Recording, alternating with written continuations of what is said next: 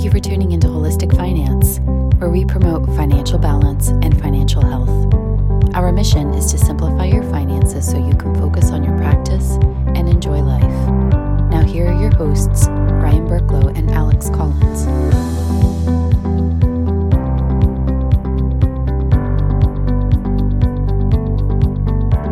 This conference will now be recorded.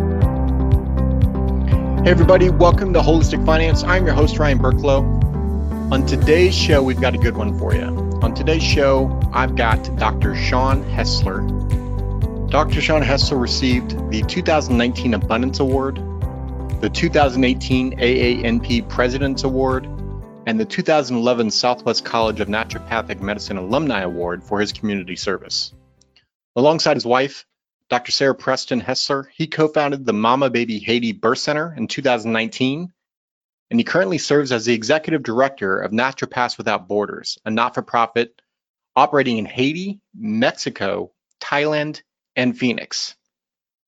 He also has his own practice himself.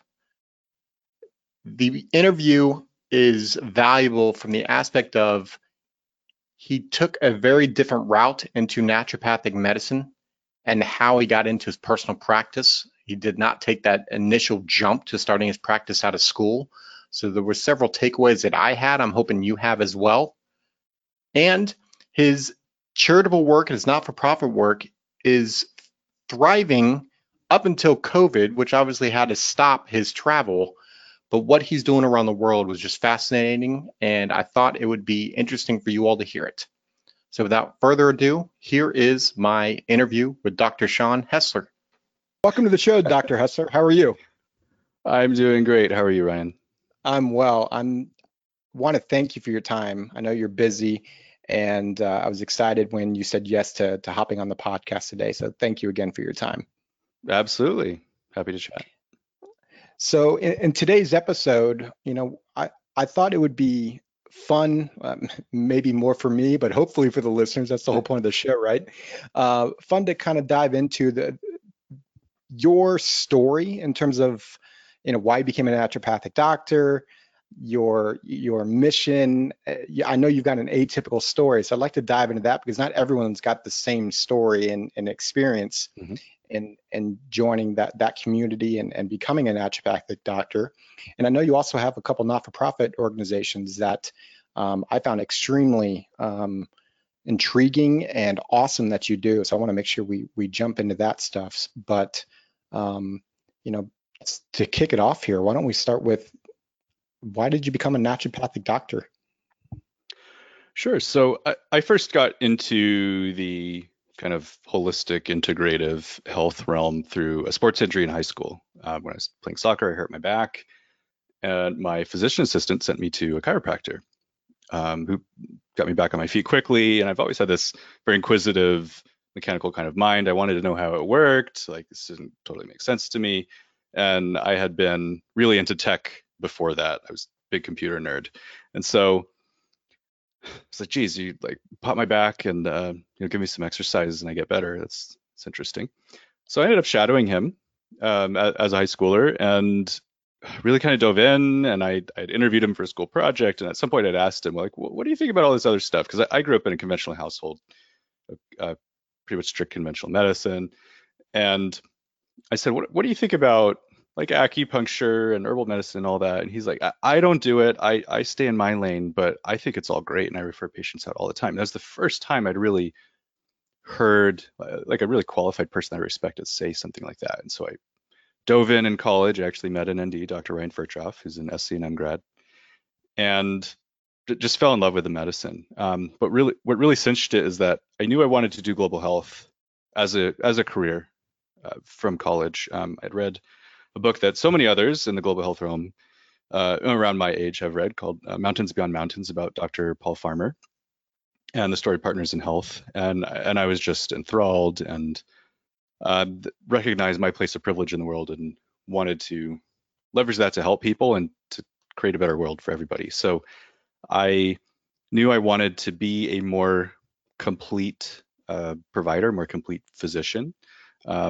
So my plan originally was to go to chiropractic college and go to acupuncture school, and then I was going to get herbal training, and then a nutrition degree, and then extra homeopathic training, and we can do all that as NDs. So I changed my mind, signed up for SCNA, moved to Arizona, and the rest is history. So basically, wanting to be a complete physician for the most vulnerable people around the world. Gotcha. And that's what we're going to get to. It. That's pretty clear in the not-for-profits that you've started and help with. But before we go there, you know, in my experience with speaking to a lot of NDs as well as working with a lot of them, the transition from school to, okay, now I need to start a practice, that's an eye-opener. Can you talk a little bit about your transition from school to having a practice? Yeah, I think this is probably the more atypical part of my story, because most people who went to school with me either did grow up with natural medicine, and this is the profession that kind of puts it all together, or they were helped, saved by an ND or something like that. And I kind of have that too, but it's not the real reason I went to school. So as soon as I graduated, my wife and I, we're both NDs. We're both we run Naturopaths Without Borders, and have basically just done everything together for the last 14 years. We were looking at a few different possibilities. Working in the Dominican Republic with a volunteer organization. Less on the health side, although yes, on the health side. Potentially going down to Mexico and just being there full time. Or there's a group of midwives in midwives in Oregon who had been to Haiti after the earthquake and worked with an organization down there, and they wanted to open a birth center, the only freestanding birth center in northern Haiti. And so we opted to help them do that. So we became the in-country directors and like literally the first boots on the ground, and set up the Mom Baby Haiti Birth Center. So that was literally a month after getting my license. So wow.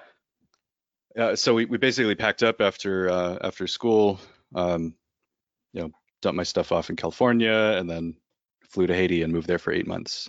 And after that, we were back in the US for a while, and then we plugged Naturopaths Without Borders into Haiti. It was already a student organization. We made it a full not-for-profit independently in 2011, and just decided that was going to be kind of the bulk of our global health work. So we were there for a number of years, half-time, like 3 months on, 3 months off. And now have switched more to administration. We do as much field work as we can. COVID has really put a damper on that, sadly, our ability to travel.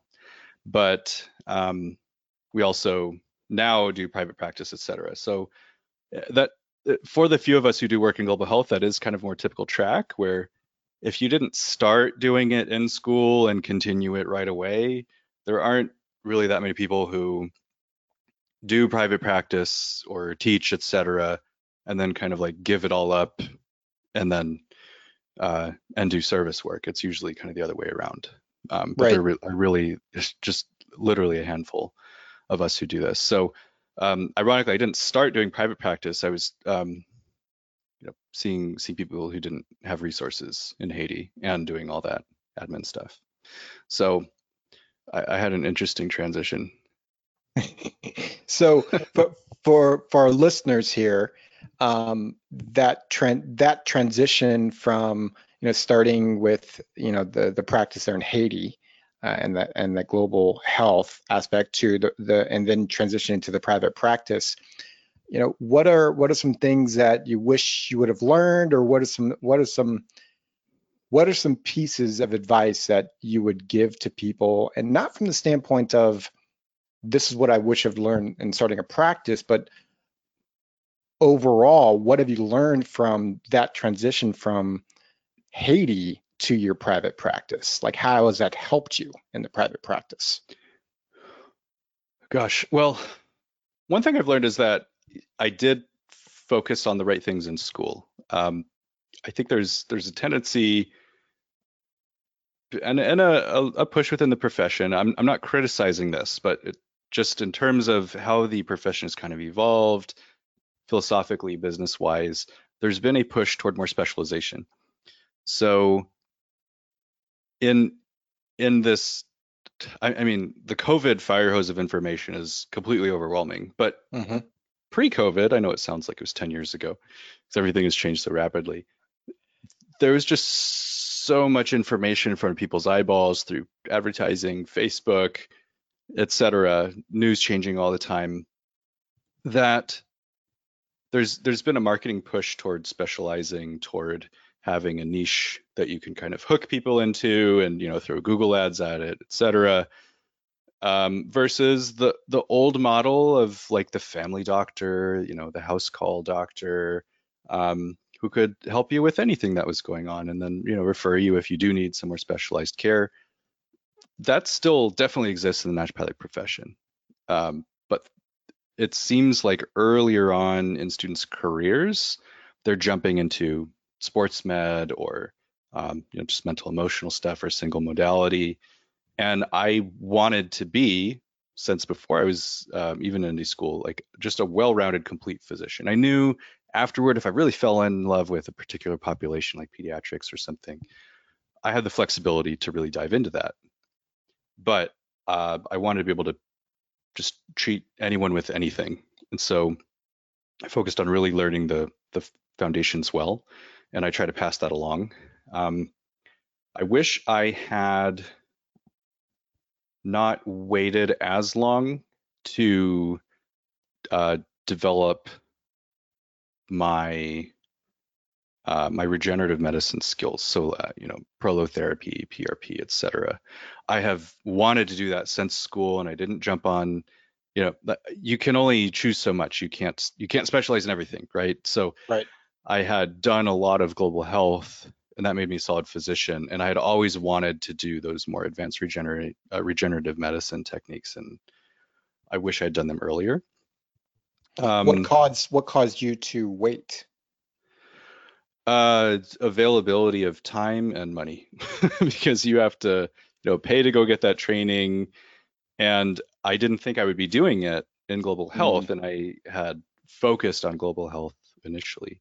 And so now that I'm doing both global health and private practice, you know, I mean, I've picked up those skills, but I wish I could have been doing it longer, that I could have been doing it earlier.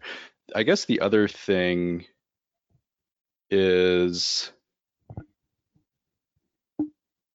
I wish I had jumped earlier on my overall knowledge of the nuts and bolts of nonprofit management, fundraising, and overall marketing, not just for not-for-profit things, but for private practice.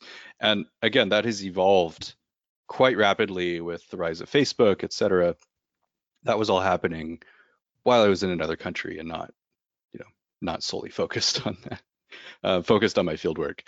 But it is still changing rapidly, literally month to month now, as you know, things are changing with social media, TikTok, for instance, the rise and maybe the fall question mark of TikTok at the same time.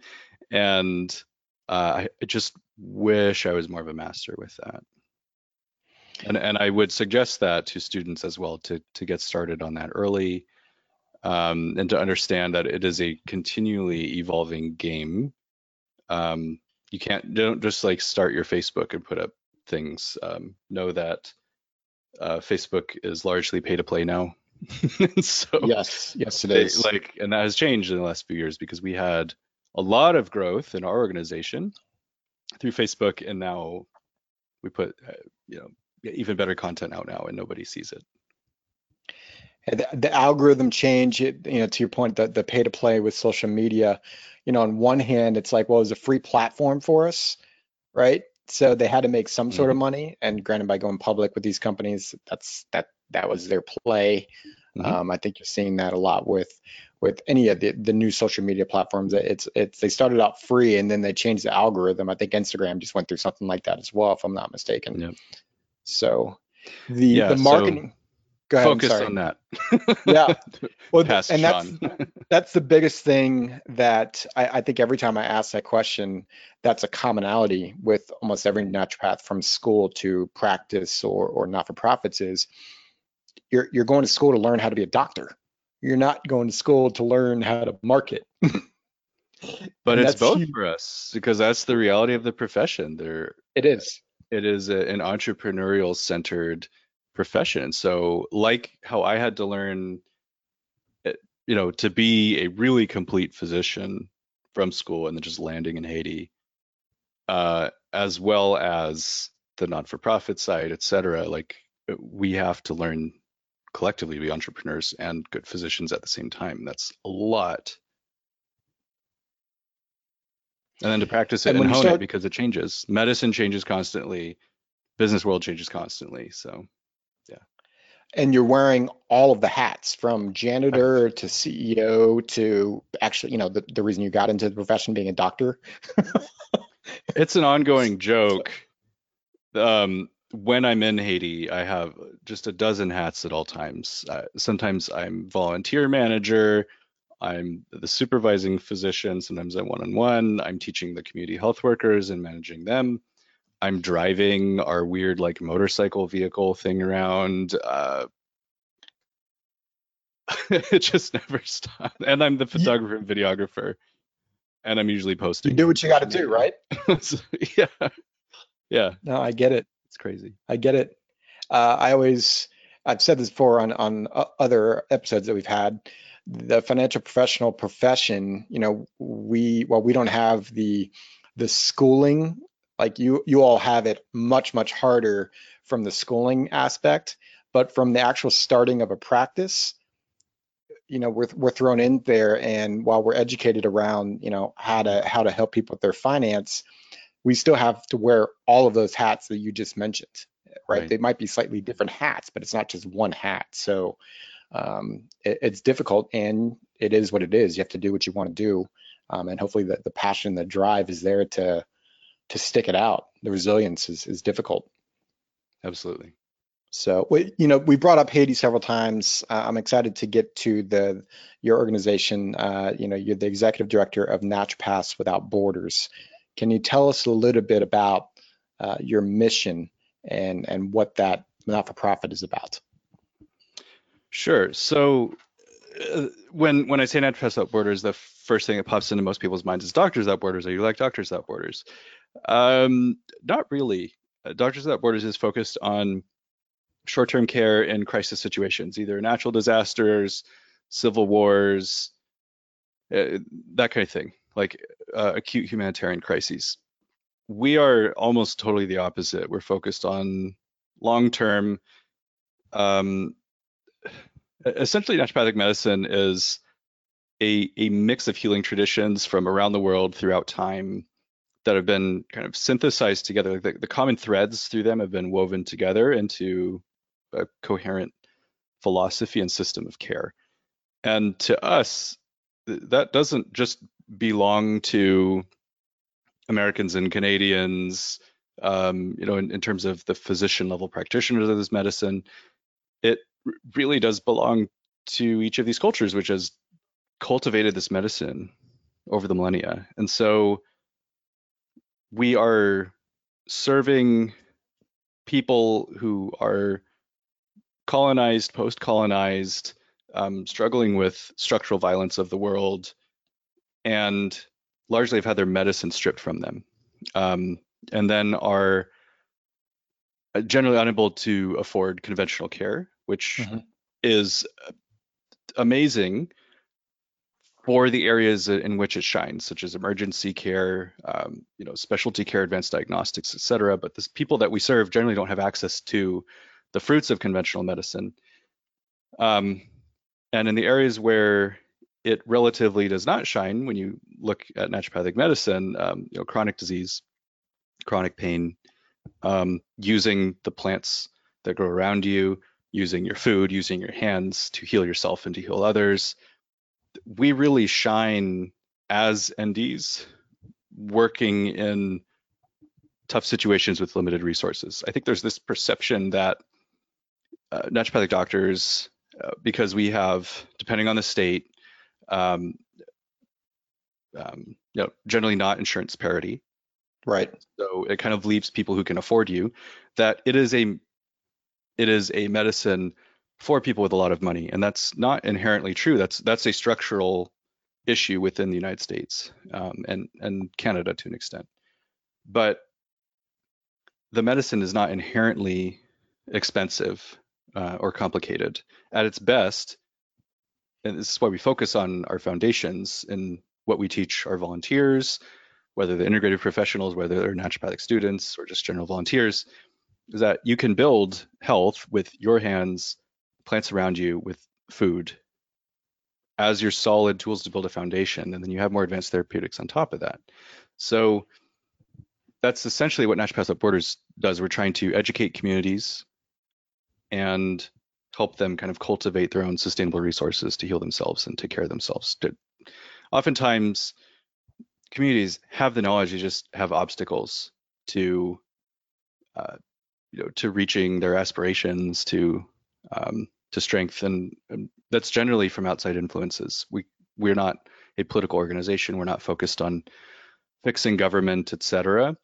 But we can help people live healthier, more vibrant lives. So that is our focus.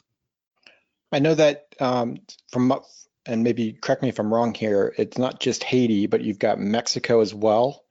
And is it Thailand that you're also? So, and then also the United States. In the United States. How do you choose which country? Like, where did those three countries come from? Why were those the three countries that you went to? Sure. We go where we've been invited by the local community and or organizations already doing work there. So I guess we add one more thing onto the list of lessons learned. Learn that lesson first if you're doing service work. Learn what you're good at and what you are, again, relatively not good at. Like whether you're talking about your style of medicine or your business acumen or whatever, and focus on your strengths and work as a team to develop your deficiencies and the strengths together. So we do best doing the field work, training local health professionals how to do some basic acupuncture, some basic injection techniques for pain, alternatives to medications for reflux and hypertension, etc. We don't really use our talents in managing a large staff and running a hospital or something like that. So we'd rather work with organizations that are already doing that, not recreate the wheel, not work in parallel, but work with them and help them to add on to their work. And so Mexico is the first place where we started working in the kind of modern era of Naturopaths Without Borders. I'm not a founder. It started 2 years before me. It's a reason why I went to Southwest College of Naturopathic Medicine in the first place. And they had been working in the community clinics at SCNM, which had just started, and realizing that there's a need for more practicing medical Spanish among the student body. And so they did that. And then they thought, well, so they started a Spanish club. And then they thought, well, international work is pretty cool. Let's try that. And so they had sent some students to Guatemala. They had done some local work too. They weren't just solely internationally focused. But it was really starting in Puerto Peñasco, Mexico, also known as Rocky Point to those of you who are from Phoenix, that in 2006, that kind of started this kind of monthly tradition of going down, working with local physical therapy organizations, churches, etc., to help people there who are falling through the cracks, and to try to use local plants, use food, etc. So that's our longest running project, but our main project is in Haiti. We have a full-time doctor for Haitian community health workers who work there, even throughout COVID. Thailand, we were invited by a doctor who has lived there for 20 years. He's actually Burmese, but he has been he's been the sole doctor for most of the Northern Hill tribes around Chiang Rai, and is always looking for help. And so we've been helping him for 3 years now. And then in Phoenix, we've worked with a couple different community organizations. Currently, we're supporting Peacework Medical, which is LGBT free clinic for the underserved. Mhm. And yeah, we had been working with another group in Phoenix, and they invited us to come. They like the medicine that we do. Think it would help their population, and so it's been great. Out of curiosity, when you went to, for instance, Haiti, was there a shocker going there, like either culturally there or something that you just weren't expecting when you went there and you're like, oh crap, didn't expect that? Countless things, countless things, and that's a challenge with. I mean, even within the United States, moving to, before we started talking, you said you're from the East Coast, and you're Right. just moving to the West Coast. There's a difference in how you just interact with people, like how direct, in a sense. To the West Coast, you'd be more how blunt you are, right? There's like a little edge on that. Sure. But then to the East Coaster, you're like, can you just get to the point? Because you're dancing around with your language, and I don't like just say what you need, right? Imagine that times 11. Mm.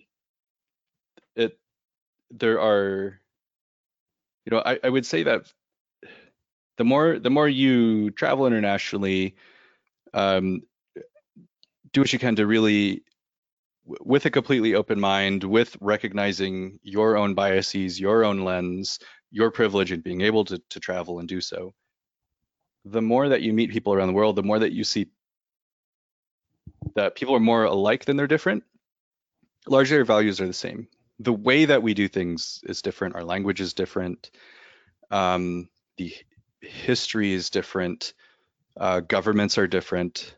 But at the same time, we all kind of want the same things for ourselves and our families. And, there's different flavors of that, but it really does kind of build bridges. So I've done several talks on differences with Haiti, and what I like to say is to not study cultures out of a book, and to understand that anybody who tells you, oh, Haitians are like this, is that everybody has their own lens, and so their frame of reference and talking about a different culture is important and should be recognized. And so if it's a Haitian person who is used to talking to people who visit Haiti, they're like, here are the things that commonly come up.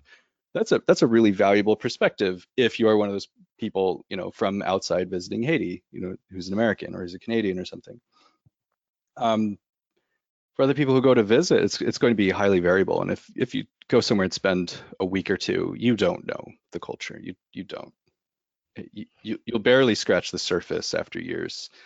And so keep an open mind, ask questions, and understand that there's no best way to do things.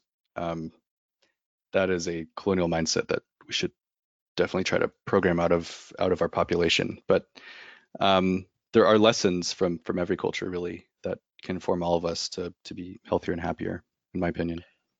Yeah, and I gotta think that with that experience and the things that you've learned and had to go through coming back to the United States has only helped you in engaging with either patients and other naturopathic doctors and being, I know you're a teacher, that's got to help you be more well-rounded to be able to speak into different ideas and concepts. Yeah, in my opinion, it has been. It helps you see the things. Try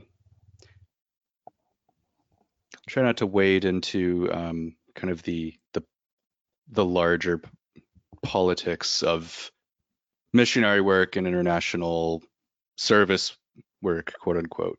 I'm an intense self-critic and critic of others, not just their motivations, but how they actually do things and what are the actual downstream effects in the people. By recognizing your privilege, your ability to go, not today with COVID, but pre-COVID, almost anywhere with US passport. Right. The people that you're going to see cannot do the same. There's an inherent imbalance of power in that you need to recognize. But you'll also see that your own culture has some shortcomings that you don't realize until you go to another place and see a different way of life, even if it's just the little things. It's something that we do we do a reflection exercise at the end of our week-long plus trips that we adapted from another exercise called the unpacking exercise. And part of it is learning to kind of package up the thoughts you've collected, the things you've observed, and bring them back with you. And think about how they might apply to your daily life, and also realize that for some people, they realize that there's this kind of cultural rat race in the United States, and to be away from that for a period of time, when you come back, it can be kind of enraging. So then dip back into it and having your set schedule and all the things, and you had this kind of honeymoon period in your head, and you come back and you just see the things that irked you before. Maybe you didn't realize them, but they irk you more now. And to realize that's a normal reaction, and that you should not sell all your stuff and go move somewhere. Like, relax, try to integrate the lessons instead of like throwing your life away. We show some videos to kind of make light of this to our new volunteers as well. So yeah, there's going to be differences in your perception of how people work, how they work together, individual versus collective, etc. But I would say, of the places I've worked, the cultural differences in Haiti have been the most striking to me as a West Coast white American. Yeah, I definitely understand that. My father was military, so I grew up kind of all over the world. I mentioned the East Coast was a lot of the extent, Right. but I lived in Okinawa, Japan. I lived in Crete, Greece. I lived in Frankfurt, Germany. So it's interesting when I have conversations with, I'll just call them Americans.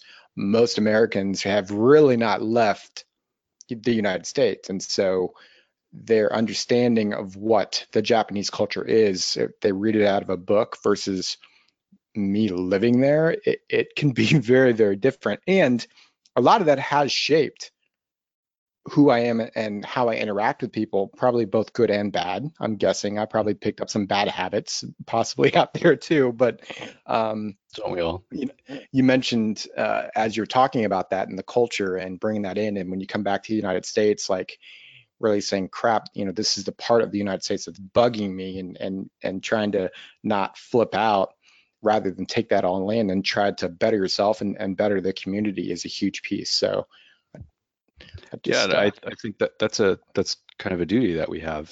Once you've had this experience, is to share those lessons. Don't share the glory of, oh, I just saved a bunch of people or something. That's absolutely the wrong mindset, and that just perpetuates more of the problem. But to especially share the positive parts of that, I think makes a huge difference. And my first experience to this really was college. So I went to college at the University of Hawaii on Oahu, and I mean, admittedly, did not understand the history, did not really understand the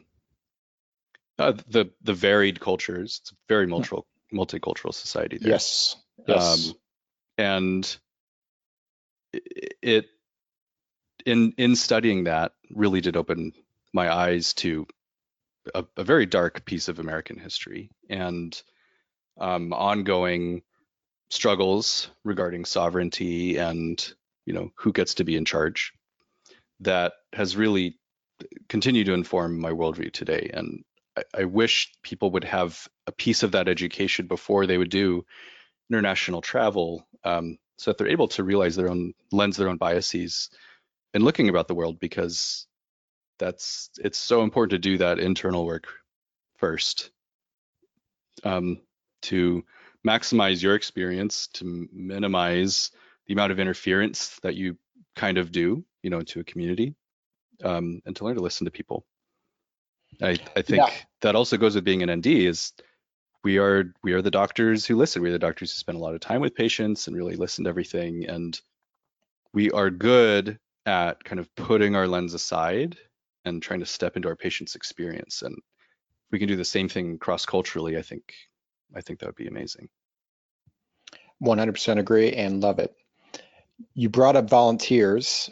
So are there opportunities there in the not-for-profit there? If anyone's listening that wanted to volunteer, are there opportunities there within the not-for-profit? Hypothetically, yes. So if you had asked me 6 months ago, I would tell you yes. Sure. Each of those 4 locations. Things are a little different with COVID right now. So we have volunteers on a limited basis. We are game planning our return to serve the community of Puerto Peñasco, Mexico, right now as we speak. We have those aren't the only ways to help, right? And again, field work is kind of the sexy thing to do. I'm going to be the one traveling and doing stuff. Right. But there's so much more behind the scenes because of COVID, the lack of donations. We are doing our best to stay afloat and continue serving these communities. So we have a variety of fundraisers that are like we're currently blasting out. We have a virtual fun run coming up in late September. I believe signups close on September 12th. So like you could do your virtual 5K or 10K and get your friends to do it and donate that. Like fitness is good for everybody too. We are currently producing some NWB cloth masks, which look awesome and everybody's really excited to get them. They're almost ready to be shipped out. Excuse me. And we're working on a cookbook and some other things. So we have ways to get involved and help out that are not traveling, doing the work. If you watch this podcast in a year, if you listen to this podcast in a year, things will be different, right? So hopefully the world will be a bit more open. Things will be under control with COVID. But yeah, currently we don't have outside volunteers like coming to help with things, but we do want your information for the future. NWB.NGO has sign up forms. Just know that the dates are not current. We're not kind of quote going anywhere right now. So for those listeners that are wanting to maybe reach out to you or learn a little bit more, where would you direct them? So our website for National Pass Without Borders is nwb.ngo, and our most current information is on social media. So we have a Facebook page, National Pass Without Borders. We're on Instagram as at NWB_global. And then for me, I have a professional Facebook page, Dr. Sean X, because my middle name is Xavier, so I get to use that. It's fun.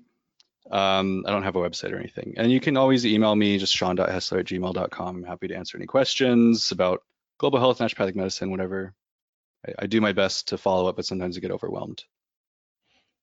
Perfect. So we'll put those in the show notes. Make sure if you want to reach out, check the show notes.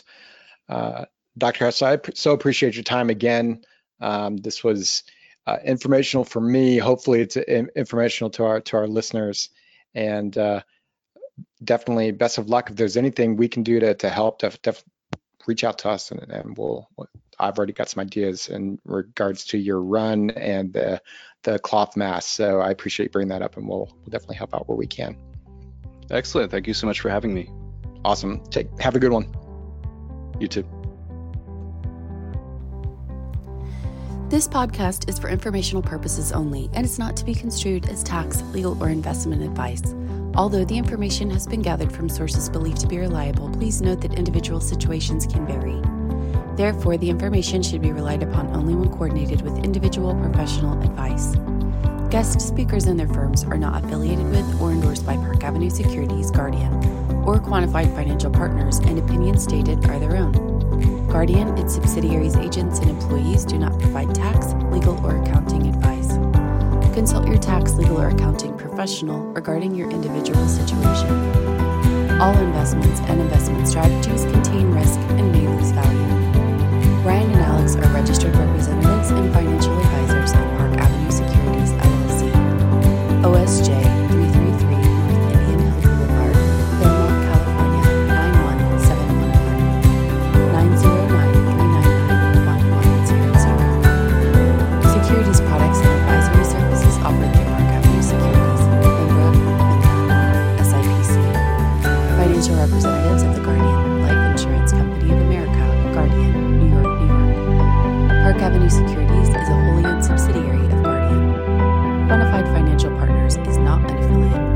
subsidiary of Park Avenue Securities or Guardian.